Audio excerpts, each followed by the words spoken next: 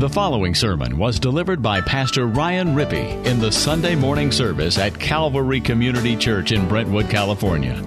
You'll find more information at calvarytruth.org. Galatians chapter 5. Well, in Galatians so far, we've seen that the law brings a curse. That the law of Moses was never intended to save. Instead, it shut up the people of God under sin. And it brought a curse because they could never keep it all. We saw that the law was never intended to justify or make anyone righteous. It was intended to condemn and be a jailer until Christ came. We also saw that Paul taught righteousness can only come by faith. It can only come by faith. And Paul goes on to say that faith is what places us into Christ. In fact, the life we now live, he says in Galatians 2:20, I live by faith in the Son of God who loved me and gave himself up for me. And this union with Christ, Paul has taught us so far in Galatians, the Father, because of union with Christ, places His Holy Spirit of adoption into us so that we cry out, Abba, Father, and we are called sons of God. And remember, ladies, that's not meant to be a pejorative thing. It's meant to be something that encourages you because you are an inheritor of everything Christ inherits. You have inheritance privileges as a son of God. And then we see that Christ, because we're in Him, He sets us free from bondage. The bondage of slavery to sin and the bondage of the law. And that's what Paul has been talking to up into Galatians 5. And now we're going to see, what does this freedom actually look like? What is this freedom Paul's been talking about? In fact, he was so frustrated with the Galatians that he had told them in chapter 1, I'm astonished that you're so quickly turning from the gospel to a different gospel, but really it's not even another gospel. It's not good news. It's bad news because it actually puts you into bondage and slavery. And so he's been concerned throughout the book with freedom and what this freedom looks like. In fact, chapter 5, verse 1 we saw last week, for freedom Christ has set us free. Stand firm, therefore, and do not submit again to the yoke of slavery. But if you're like me, sometimes he's been talking in theological, in intellectual realms about the doctrine of Christian freedom. But the question that would arise is, well, what does that look like in my life? How do I go about living in freedom? I understand now doctrinally that I'm set free in Christ, and I don't want to submit again to the bondage of slavery, and I don't want to think I'm going to earn God's favor by my works. And so what does this look like day to day? How can I go out of this service today and actually practice living in Christian freedom? And that's what he's going to go on to talk about. He's very pastoral, he's very wise here in chapter 5, and beginning in verse 13, he basically says that we're free to serve in love. That what Christian freedom looks like is it looks like slavery. The word service, doulos, in this passage can be translated slave. So it's quite ironic that he takes this word that means slavery and he says, guess what? Christian freedom means you're free to serve. But it's now service, not out of duty, but out of love. It's not an obligation and a demand to keep. Now it is coming from the innermost part of who you are because your affections have been changed and you love the Father. Now you're going to love His children. You're going to love the people of God and you're going to serve them motivated not out of duty and obligation and some sort of bondage to the law. You're going to love them because the Spirit of God is producing love in your heart and it's going to overflow in service to one another. And so verses 13 to 15, Paul begins by saying, love fulfills the law. Let me read this for you. For you were called to freedom, brothers. Only do not use your freedom as an opportunity for the flesh, but through love serve one another. For the whole law is fulfilled in one word, you shall love your neighbor as yourself. But if you bite and devour one another, watch out that you're not consumed by one another. In other words, Paul says in verse 13, don't use your Christian freedom for self-indulgence in sin and idolatry. F.F. Bruce in his commentary says, don't use your freedom as a springboard for the flesh. Don't use that as the launching pad for you just to say, hey, I'm free, I'm going to go do what I want. I'm going to find my sufficiency in myself.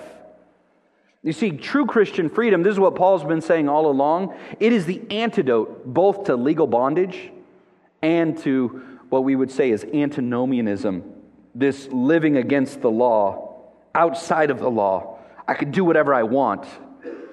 It's sort of the problem of all youth in all generations across all cultures. I could do whatever I want and you're not the boss of me. And we all did it, didn't we, when we were young? You see, this Christian freedom, if we're being immature in our thinking, that's how we would think of it. We're set free from the law. We're no longer under God's law. We're no longer in bondage to it. What does that freedom mean? All restraints are off and I can do whatever I want. And how does that work out for you? Turns into another form of bondage. And so that's what Paul is going on to say. He says, you were called to freedom, but don't use your freedom as an opportunity for the flesh. And the word flesh here is this remnant of our sin nature that if it's left unchecked, it produces works of the flesh. I'll talk more about that later. Paul's going to speak about this in verses 19 to 21. But in verse 13, freedom doesn't mean all restraints are cast off and we can do whatever we want. No, what does he say here? You were called to freedom, therefore, rather than using it as a springboard for the flesh, through love, serve one another. Through love, serve one another. This service is not compelled from without, however, by the law. It's by the Spirit that love is created, it's wrought within us, and this is true freedom. This is Romans 5:5. The love of God has been shed abroad in our hearts by the Spirit of God. It's been poured out. Phil Howard, God's kicked over a bucket of love in our hearts, he says, by the Spirit. This idea of it just being poured out, overflowing in us. It's not a meager amount. It's not a flimsy amount. It's not like God is stingy and says, well, I'm going to give you a little bit of this, and you better work to do the rest. That's how some parents think of it, right? Here, I'm going to give you a little bit, but you better work hard and do the rest. This is not how our Father in heaven is. He lavishes His love upon us by His Spirit and produces it in us. And so, ironically, Christian freedom means freedom to serve, freedom to be a slave. There is a picture of this in the Old Testament under the Jewish slavery laws, where after a period of time when a slave was to be set free, if he decided he loved his master and didn't want to be set free, he could permanently become a slave of that master. But this is something even greater than that, because this Christian freedom isn't just dependent upon one man's love for another. It's dependent upon our Creator in heaven's love for us and Him uniting us to His Son. Notice how in verse 13 he says, through love serve one another. So often we think of Christianity as individualized. I've been saved, I've been delivered, I've been forgiven, I've been declared righteous, I'm free. That's all true, but what does he say? It's freedom in the context of community. You're now free to serve one another in love. This means we have a oneness in Christ. That this love that's produced in us, he's going to say in verses down here at the end, verses 22 and following, this Spirit that is producing the fruit of the Spirit in us is because we belong to Jesus Christ. We're one in Him. We've been united to Him. And so we've been set free for a purpose, and it's not to live as a Lone Ranger Christian, independent. I was just talking to somebody at the coffee shop a couple weeks ago about this. They said, oh yeah, church isn't really for me. You know, I believe in the Lord. I'm a Christian. I follow Jesus, but you know, the church, it's just not for me. He basically said he finds his spiritual growth and his spirituality on the internet. Christian forums and Bible studies and listening to radio preachers, etc. And I wanted to shake him and say, "Oh, you've been deluded." Because Christian freedom is in the context of community. It's not by yourself. That's actually going to lead you to bondage. Because you're separated from the body of Christ that Paul teaches in 1 Corinthians. We all need one another. And you've been gifted to serve one another. And every gift is necessary. And every gift is interdependent upon one another. And as we're going to see, all of these fruit of the Spirit happen in the context of community. How can you show love if you're by yourself? How can you have joy and peace in the midst of trying people and trying circumstances if you're by yourself? And so on. Loving service to the church, the community of faith. Freedom cannot happen through independent, self-sufficient living. That's what freedom sounds like. Because in America, freedom is tied to the dollar. If you want to be free, you got to be rich. Then you can buy whatever you need. And so freedom is equated to self-sufficiency, independence. But we never find our sufficiency in ourselves.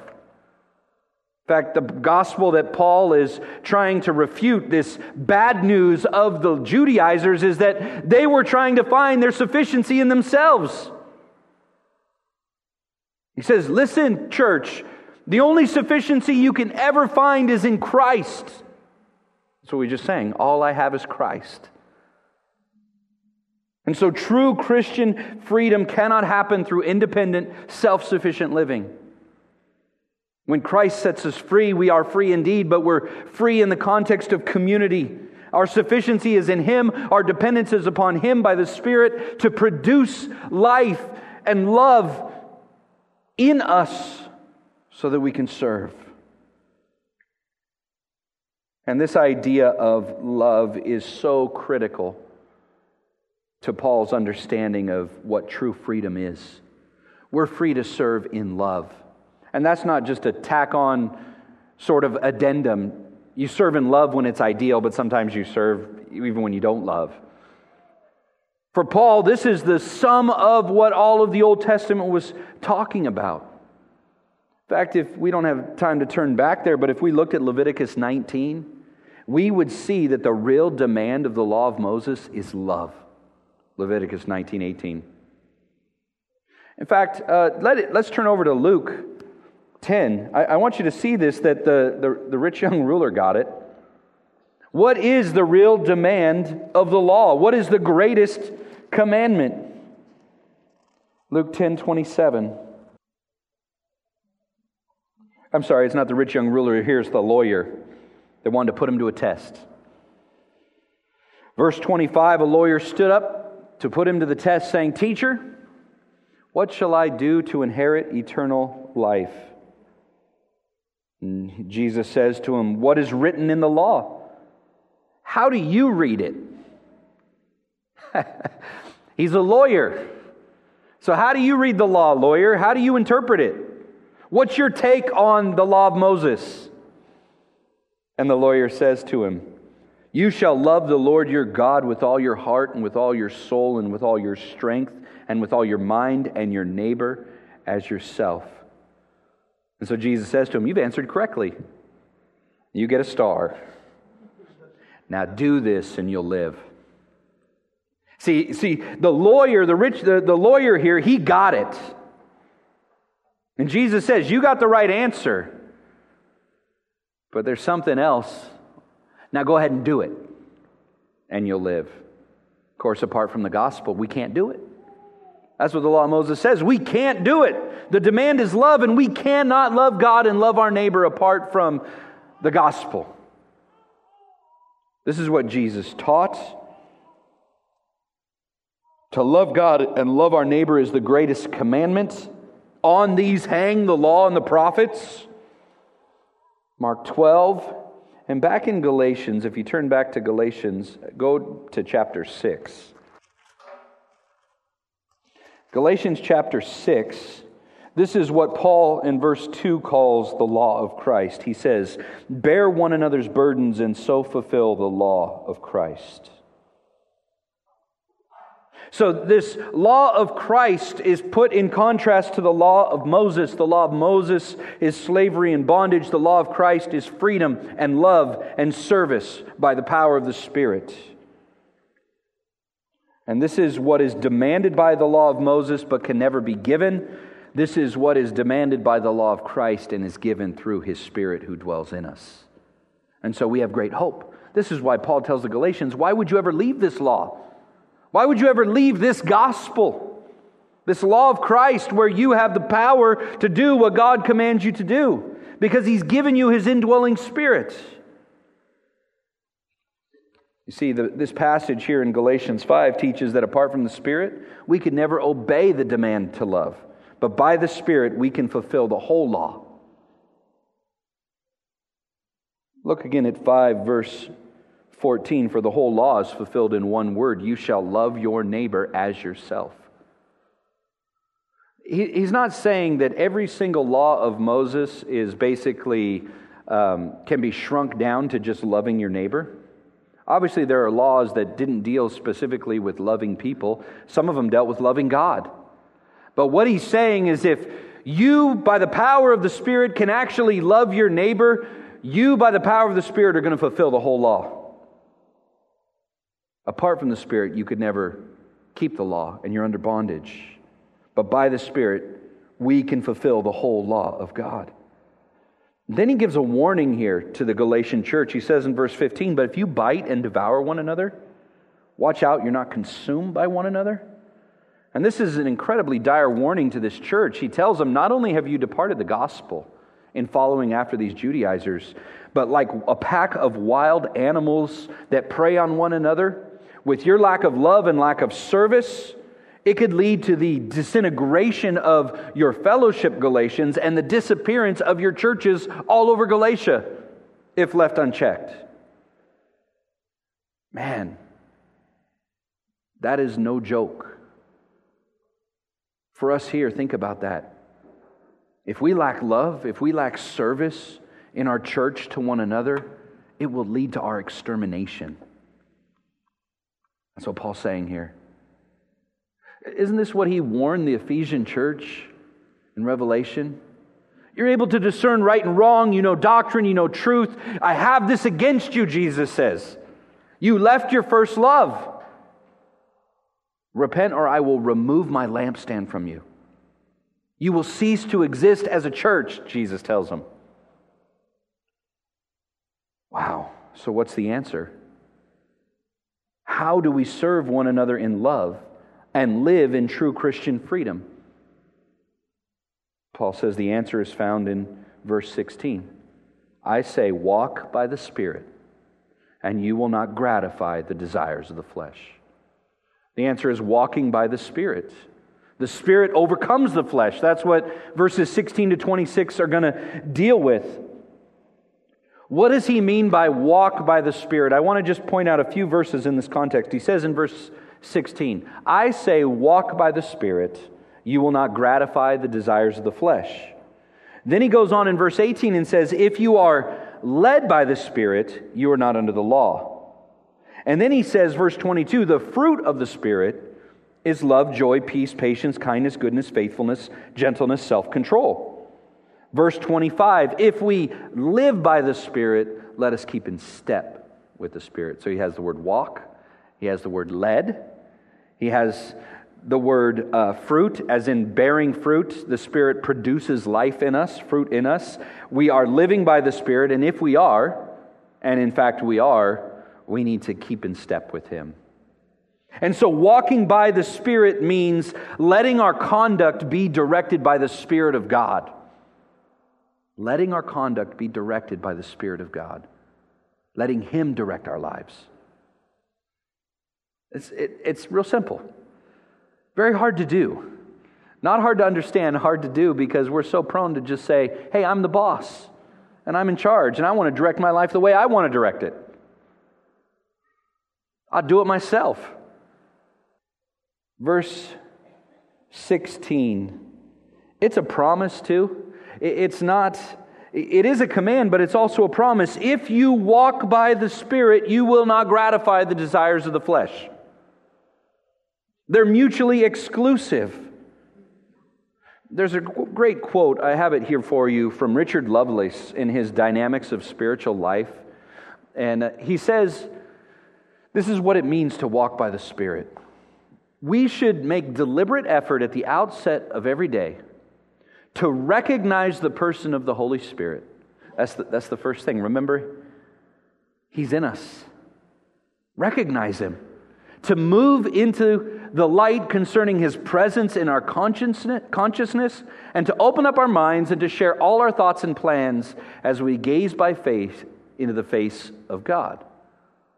We should continue to walk throughout the day in a relationship of communication and communion with the Spirit, mediated through our knowledge of the Word. So how do we have communion and relationship with the Spirit? Through the Word, he says. Relying upon every office of the Holy Spirit's role as counselor mentioned in Scripture. He's alluding to Jesus' upper room discourse in John when Jesus says, if I go away, I'm going to send another comforter, another helper, who's going to be not only with you, he's going to be in you. We should acknowledge Him as the illuminator of truth and of the glory of Christ.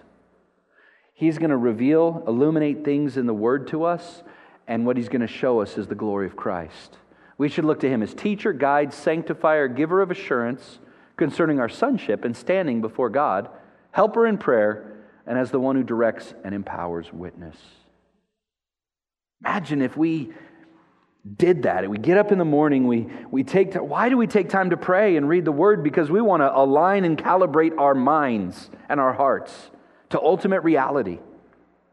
We have the Spirit of God living inside of us. The indwelling presence of God Almighty, to recognize Him, to go to His Word, to have it revealed and open to us and see wonderful things from it. And then to live in communion with Him as we walk through our day and go through our day. Why in the world is this important? He says, verse 16, I say, walk by the Spirit. You will not gratify the desires of the flesh, the lusts of the flesh. For the desire, verse 17, the desires of the flesh are against the Spirit, and the desires of the Spirit are against the flesh, for they are opposed to each other, to keep you from doing the things you want to do. The reason why this is so important is our life is one of spiritual warfare. It's spiritual warfare. If we don't get up in the morning and realize that we are in a battle, we are going to be sidelined at best and casualties at worst. Now that we are related to the triune God, God the Father, God the Son, God the Spirit, the enemies of God actively oppose us because they oppose Christ. The flesh, for example, produces appetites within us that opposes the desires of the indwelling Holy Spirit. That's what we see in verse 17. The desires of the flesh are against the Spirit. The desires of the Spirit are against the flesh, and they're opposed to one another. Not only that, the devil, what does 1 Peter say? He prowls around like a roaring lion, seeking whom he may devour. And we're to resist him how? Standing firm in the faith. How are we going to stand firm in the faith if we don't remember and calibrate our thinking to what is ultimate reality? Walking in the Spirit. And the devil tries to keep us, he's roaring, he doesn't want us to trust in Christ. He wants us to trust in ourselves. And then he has us. Not only that, we have another enemy, don't we? This world system. This world system that appeals to our hearts and our affections, and it tries to take us away from the affection that ought to be reserved for God the Father. Frank Griffith has this diagram. I don't know where you got it from, but it's really good. It's in his Christian Life Notes. But I wanted to show it to you. Look at how you have the indwelling presence of God inside of the Christian, Father, Son, Spirit. This is what we see taught in John, that because the Spirit of God is in us, Christ is able to settle down and make His home in our hearts. And because Christ is in us, the Father's in us. This is what we see Jesus in the Upper Room Discourse talking about. When the Helper comes, He's going to dwell in us. And because He's in us, Christ is in us. And because Christ is in us, the Father's in us. And the enemies are the world, the flesh, and the devil. And the world appeals to our affections, and the Father is to be the object of our affections, according to 1 John 2:15. And the world is designed to divert that love. I'll never forget the picture. I know I've said it a number of times, but one of the Puritans, John Flavel, he uses this illustration that Satan is a master fisherman. He's a master fisherman, and he uses the hook, he baits the hook of our flesh with the bait of this world system. And he knows how to use different bait for each of us. See, we're not all tempted by the same desires. And Satan's a master fisherman, and he knows how to bait the hook of our flesh with the lures of this world.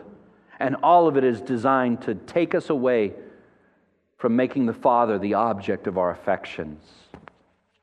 And Satan is the one who prowls around like a roaring lion seeking to undermine our trust in Christ. The Son is to be the object of our trust. We are placing our faith and trust in Him, believing the gospel. And Satan tempts us to despair and tells us of the guilt within. And we need to remind ourselves of what's true in Christ. When He said it's finished at the cross, He meant it. And here, the flesh produces competing desires in Galatians 5:17. And the Holy Spirit is to be the source of our desires. And so we're in a war. But the wonderful news of the gospel is that this is a war we can win. We already have won it in Christ, and we're going to experience victory. Romans 8:2. The law of the Spirit of life has set you free in Christ Jesus from the law of sin and death. And so this is why Paul says in verse 18 here in Galatians, if you're led by the Spirit, you're not under the law. If you're led by the Spirit, you're not in bondage. Remember, that's what he's saying. The law of Moses is bondage. And if you're led by the Spirit, you're not under the law. The law of the Spirit of life has set you free in Christ Jesus from the law of sin and death. And he goes on to say in Romans 8 in that chapter, all who are led by the Spirit of God, you're sons of God. Same thing he said in chapter 4 of Galatians. You've been adopted into the Father's family. You have a new identity. You're a son of God. You've been united to Christ. You have the Spirit of God inside of you, stirring up family affections for God as Father. You cry out, Abba, Father. And so this is a war we're going to win. This isn't as if you are left to your own devices. God put you on the front lines and said, good luck. No. Christ is the one fighting for us. The Spirit of God is producing these competing desires in us from this remnant of flesh that's in us. In fact, he goes on to say, verses 19 to 21, what these works of the flesh are.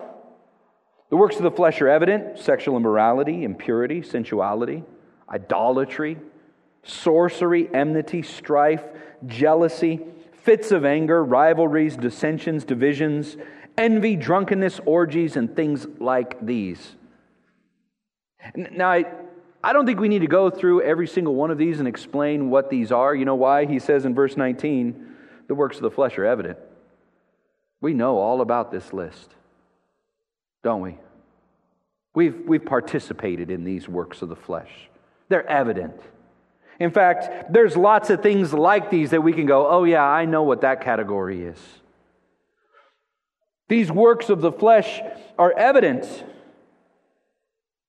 And here, when we're in war and we're competing, if we're led by the Spirit, we're not under the law, we're not in bondage, we're not going to be producing these works of the flesh because we're not going to be, verse 16, gratifying the desires of the flesh. We're not feeding the tiger, as it were, and letting him grow strong. We're letting him get weakened and starved. Frank, in his Christian Life Notes, has a great path of the fleshly walk, and it's right out of this passage and also in Romans 7.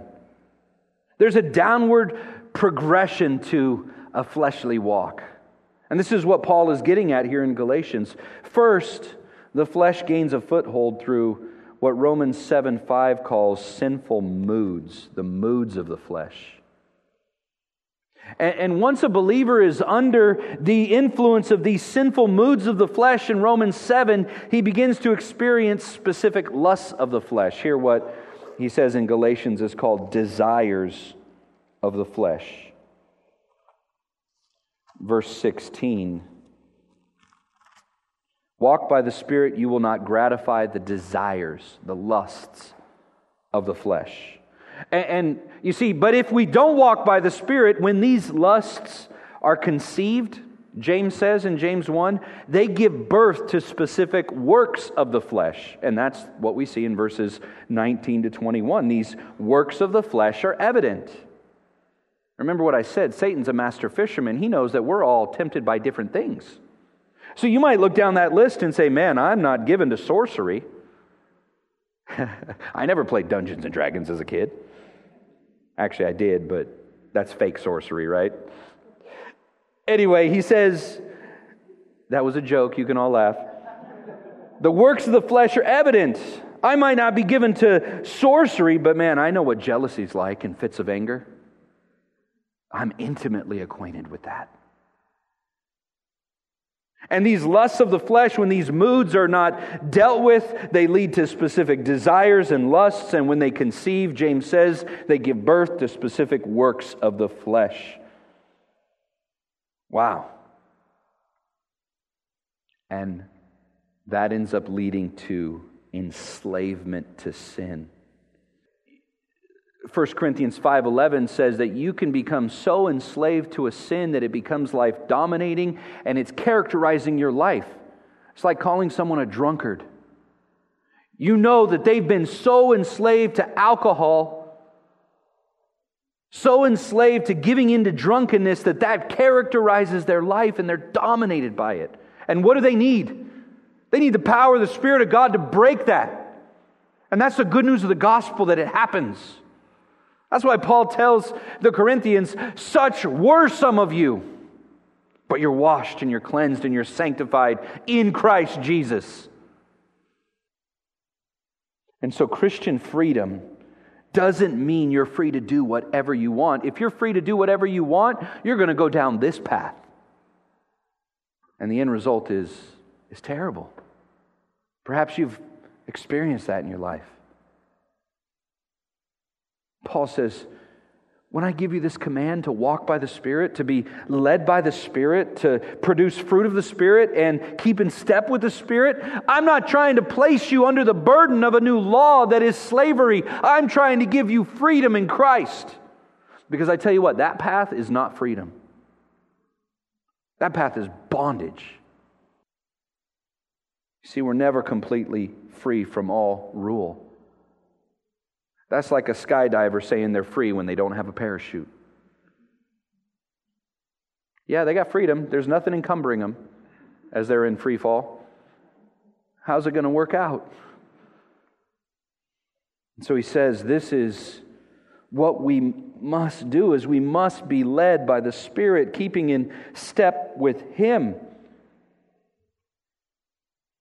And so verses 22 to 26, he goes on to say, but the fruit of the Spirit, he says in verse 21, as I warned you before, that those who do such things, practice such things as a lifestyle, they will not inherit the kingdom of God. If you have a lifestyle of practicing these sins, you need to ask yourself if you really have placed saving faith in Jesus Christ, or if you've placed your faith in something else. Because those who practice such things won't inherit the kingdom of God. But the fruit of the Spirit, what's produced in the life of a Christian by the indwelling Spirit, is love, joy, peace, patience, kindness, goodness, faithfulness, gentleness, self-control. Against such things there is no law. What does he mean by that? That puzzled me for a long time in my Christian life. What does he mean by against such things there is no law? Well, the law may prescribe certain forms of conduct and prohibit other forms of conduct, but love and joy and peace and the rest, they cannot be legally enforced. What he means by that is what he says in Romans 8:1. There is no condemnation for those who are in Christ Jesus. Love is not against the law, in other words. Love is not against the law. In fact, we saw earlier, love is the fulfillment of the law. A vine does not produce grapes by an act of parliament. They're the fruit of the vine's own life. That's the picture here. Abiding in Christ and the life that's produced by abiding in Him doesn't come by an act of the law. It comes by the indwelling ministry of the Spirit. And so the conduct which conforms to the kingdom of God is not produced by any demand, not even the law, but it is the fruit of the indwelling ministry of the Spirit that God gives us as a result of what He's done in and through His Son, Jesus Christ, at the cross. This is what we have. So against such things as these, love and joy, peace, patience, kindness, goodness, faithfulness, gentleness, self-control, there is no law. And Thomas Jefferson, in his book of virtues, he tried to say he was going to just start learning one of these, one a month. He was going to, for 1 month, practice love. The next month, he was going to practice joy. The next month, he was going to practice peace. And it's exactly opposite of what Paul's teaching here. He's not saying that these are a list of things that you need to begin to do and practice as if it's a new law. No, he says this is the evidence that you have been born again and the Spirit is living inside of you, is these will be produced. And notice he doesn't say fruits plural, he says fruit singular. You get one, you get them all because you have the Spirit. And he doesn't say they're the fruit of Ryan or the fruit of whoever else, they're the fruit of the Spirit. The Spirit produces them. And so,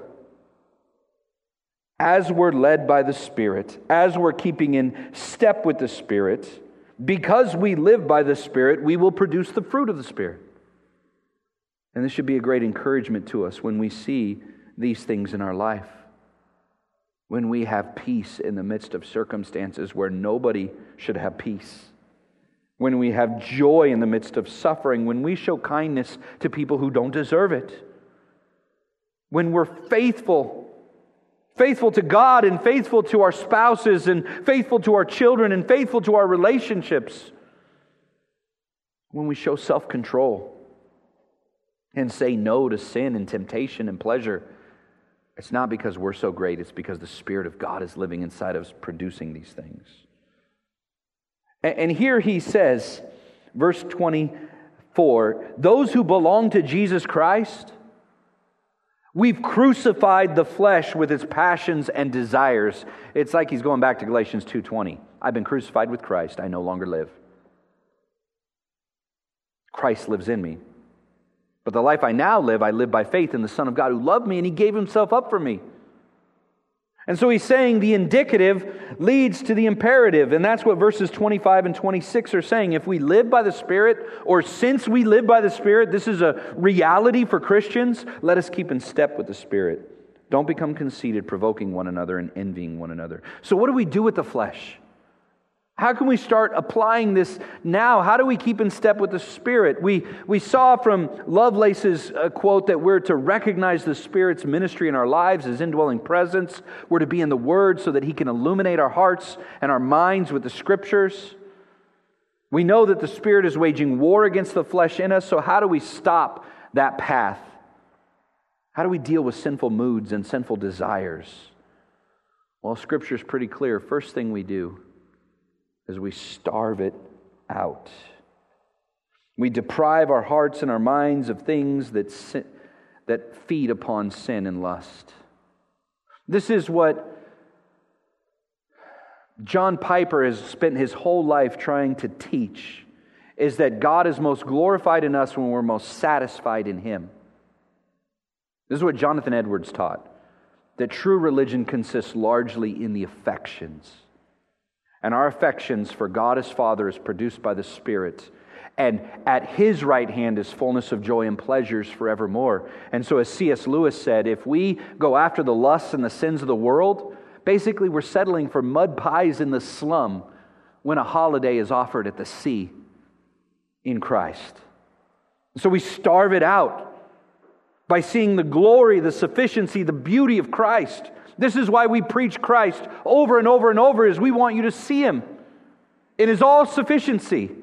We want you to not only see Him, but we want you to revel in Him and rejoice in Him and have it fill your mind and your affections and everything, so that there is no place for the lusts of the flesh. That's what I desire in my own life. We also are to cut it out. That's what Jesus said. Remember in the Sermon on the Mount? If your right eye offends you, pluck it out. He said, be drastic. Cut away things that become habitual occasions for sin. Become aware of the consequences of sin in this life and be willing to take drastic measures to remove it.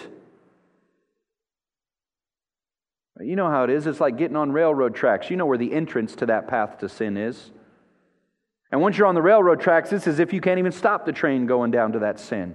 So how do you stop it? Don't get on the tracks in the first place. That means you cut it out. That means, I would date myself if I said, remove the TV from the house because everybody watches Netflix now. It's all the internet, right? Put internet software on your computer and on your network. Net nanny. Be wise about those things. Don't give an opportunity for the flesh. Cut it out. Be drastic. Say no to certain relationships and friends. You may have a desire to lead them to Christ, but if they constantly lead you into sin, don't be deceived. Paul teaches, bad company corrupts good morals. It's hard. I remember I had to do that in my own life. All of my sports friends, my soccer buddies I played with into college, I had to cut most of them out of my life. Because even though I wanted to see them come to Christ, they were a far worse influence on me than me on them. And it was incredibly painful. It was like an amputation.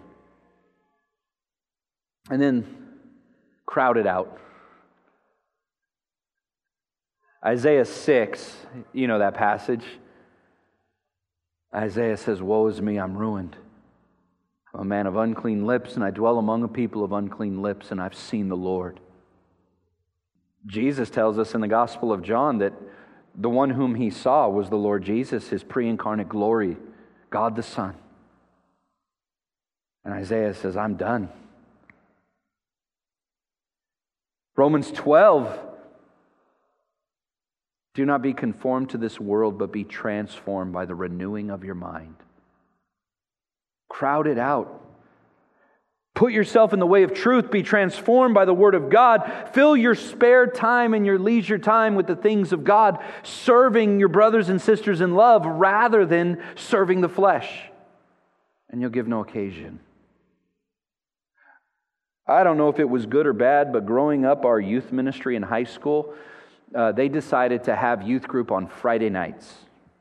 And the reason they had it on Friday nights was because strategically they knew teenagers in Vallejo used Friday nights to do sin of all sorts. And they felt like they wanted to have a place that was a competition, a competing place for the sin of Vallejo, to come and have fun without regret in a youth ministry, to hear Christ preach, to hear the Word of God spoken, and to do discipleship. And I'll be honest with you, I didn't like it being on Friday nights because I wanted to go hang out on Friday nights. I mean, it's Friday night. And yet one thing that was so good for me in having a regular place on Friday night where I had to make a decision, was I going to go hang out with my soccer buddies or go to youth group? It made that battle very clear. And it set a pattern in my life that was very helpful to me at a young age. This is what we're to do. We're to starve it out. We're to cut it out. We're to crowd it out. The Christian life can't be lived coasting in cruise control. It just can't. We're in a battle. We have to take steps to do this. The wonderful news about it, though, is it's freedom to do this because of the Spirit of God living in us, and we're propelled and we're motivated by love. Christ's love for us, the cross. It is not It's not that we're set free to just live however we want. We're free now to serve the body of Christ in love.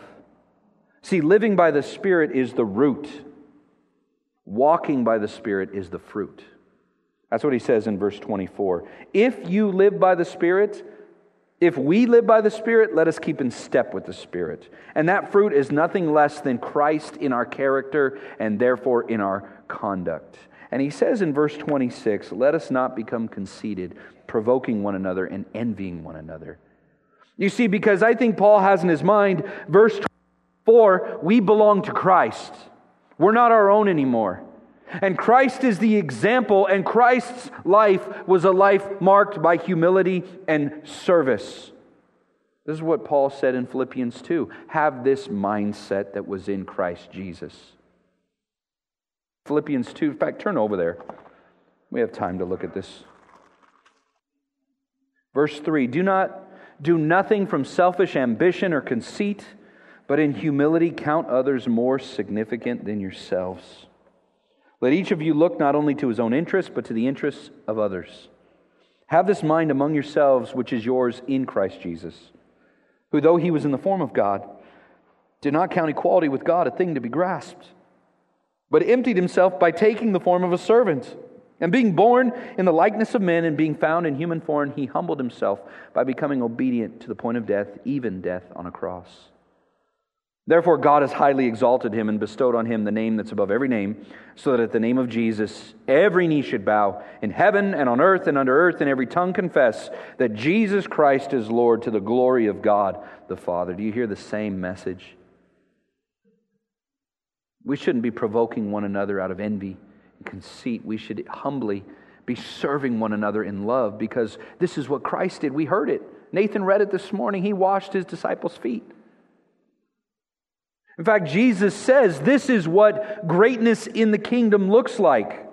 Because Christ humbled himself to that point, the point of death, even the death of a cross, Paul says, therefore God highly exalted him and gave him the name above all names.